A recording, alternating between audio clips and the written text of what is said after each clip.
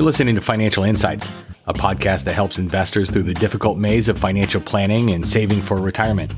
I'm Brian Ullman, and I'm a financial advisor and certified financial planner at Ford Financial Group. And together with some guests and other advisors at my firm, we're talking about the issues and questions relating to finance that face our clients every day.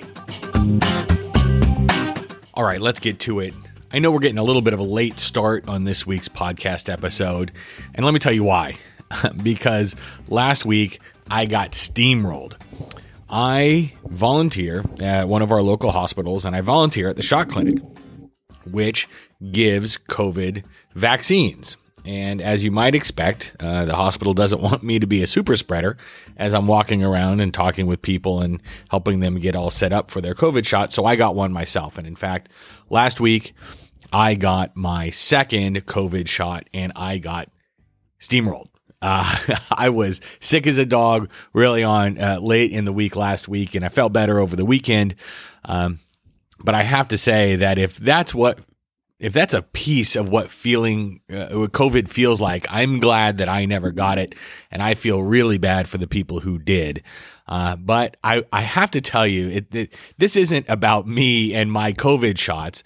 But we at the COVID shot clinic where I've been volunteering, the feel there is one of hope, right? It is almost like a convention of people. It's a drive-through clinic. So a convention of people in their cars, almost like high-fiving each other and so thrilled to be able to get a shot, feel better, and be able to go about their lives not worrying about maybe not, the jury's out on whether or not you can still catch COVID, but certainly not be hospitalized or die just because you're going to the grocery store or to a ball game or something like that. So this feel among everybody that's in line, even though the lines early on were long, they've gotten much better now.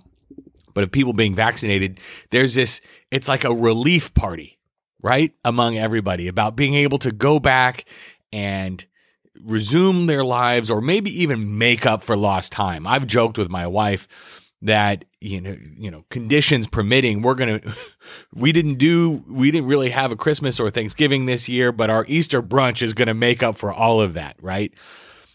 And the reason I tell this story about this kind of relief party that goes on a couple of times a week at our local hospital is because it's indicative of where this economy is poised to go.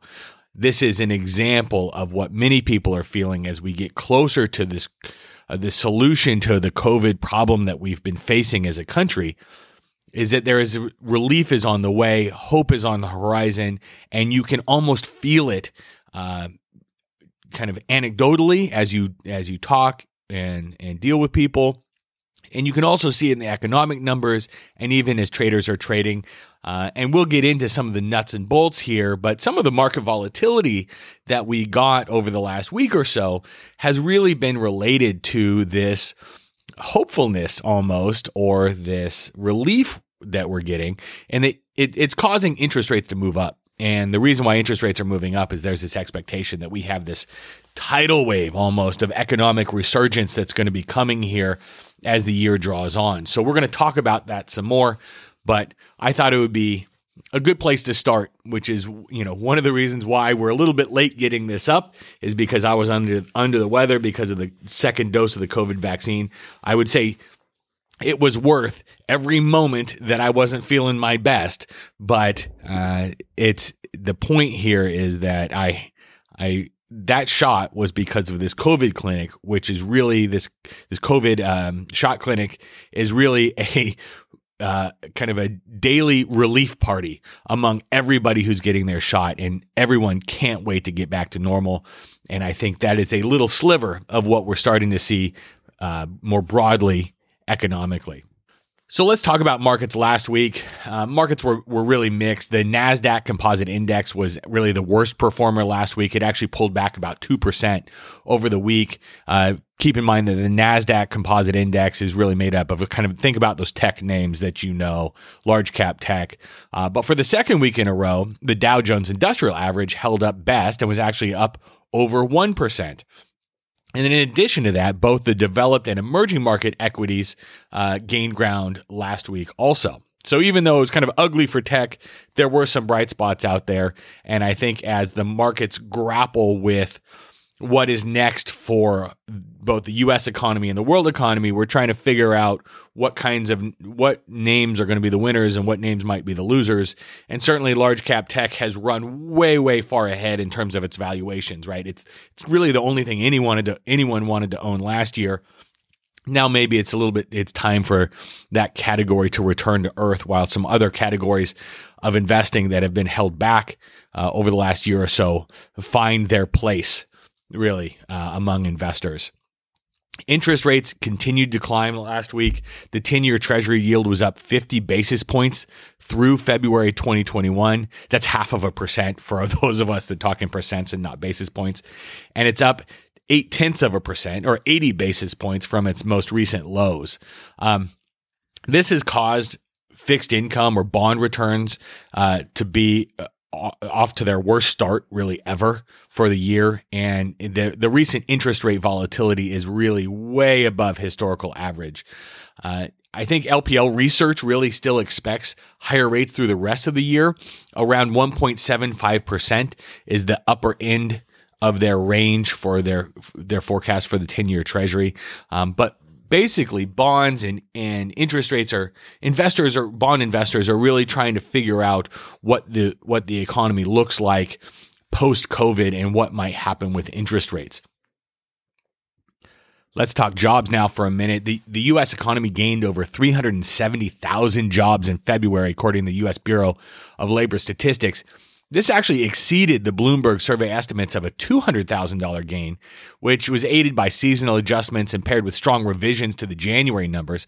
And the unemployment rate actually fell to 6.2% and was paired with an unchanged labor force participation rate. So what that means is the unemployment rate didn't fall just because fewer people are looking for work. Everybody's still looking. The same amount of people are looking for work, but more people are finding jobs. And think about this. The actual number of jobs gained in February nearly doubled the economists' estimates. That is fantastic. Talk about beating expectations. That's beating expectations like a drum.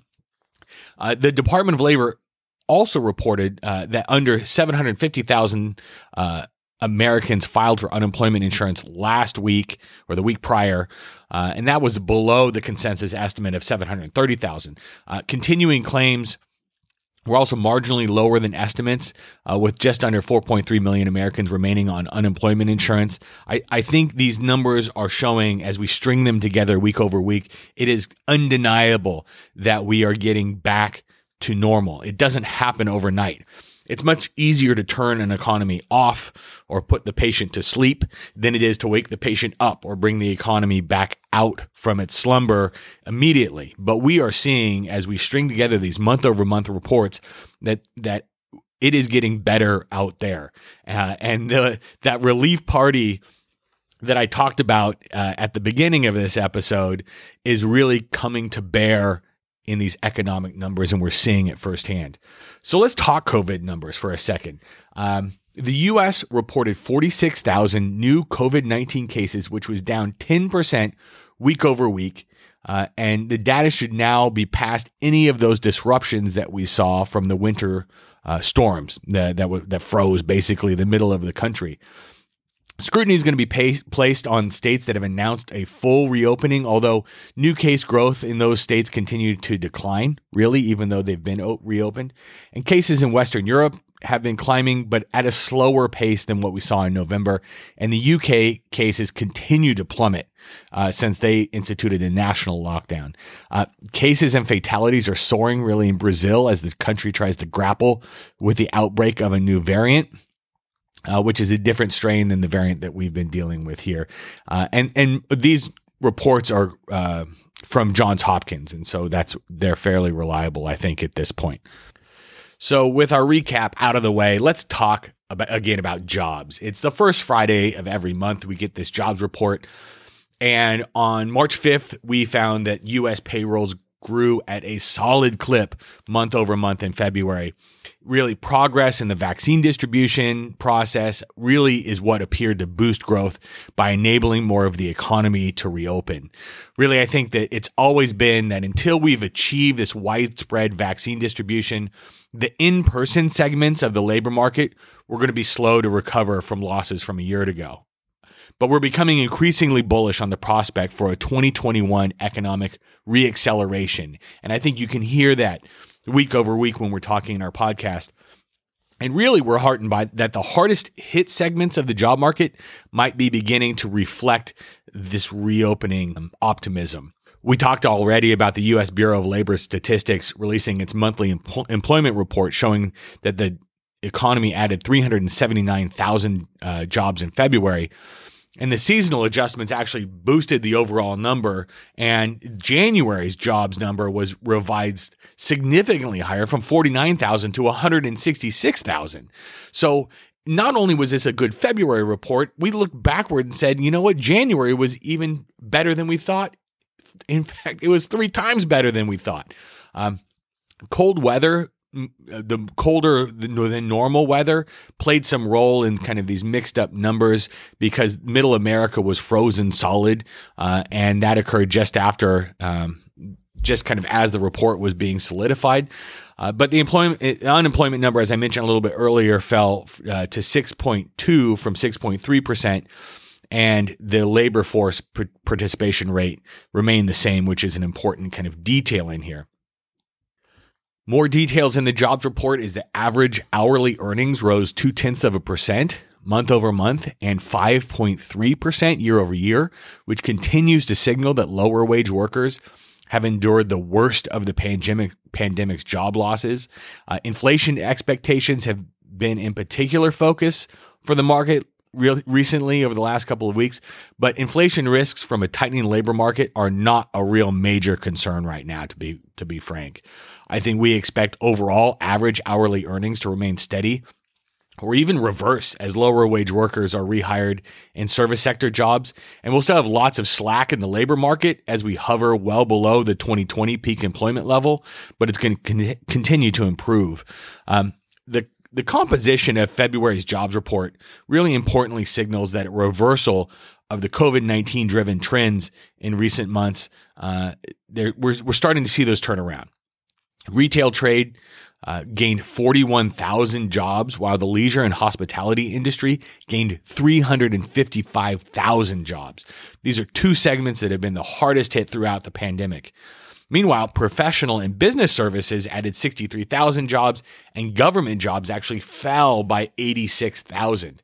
I'm going to link to one of LPL's charts of the day, and it shows that jobs recovery in the leisure and hospitality sector has generally plateaued following an initial bounce. This segment of the labor market is really highly dependent on in-person interaction, and it understandably has suffered in a work from home kind of environment. Unsurprisingly, though, service sector jobs have strongly correlated with the broader trends in COVID-19 cases, and the leisure and hospitality sector alone still accounts for about 3.5 million of the 9.5 million jobs lost compared to the peak in February of 2020. So while it's wise to kind of be cautious against reading too far into 1 month's numbers, I think it's reasonable to be excited to see that this decimated sector has ticked notably higher here in February. And you don't have to look hard to find evidence that vaccines are really having an impact. Nationally, the 7-day averages for new cases have fallen well below early 2020 peaks and significantly below the highs of late 2020. And perhaps most crucially, the portion of the population most vulnerable to severe symptoms have largely already received at least 1 dose of the vaccination. And a third vaccine, the Johnson & Johnson vaccine, was granted emergency use authorization in March.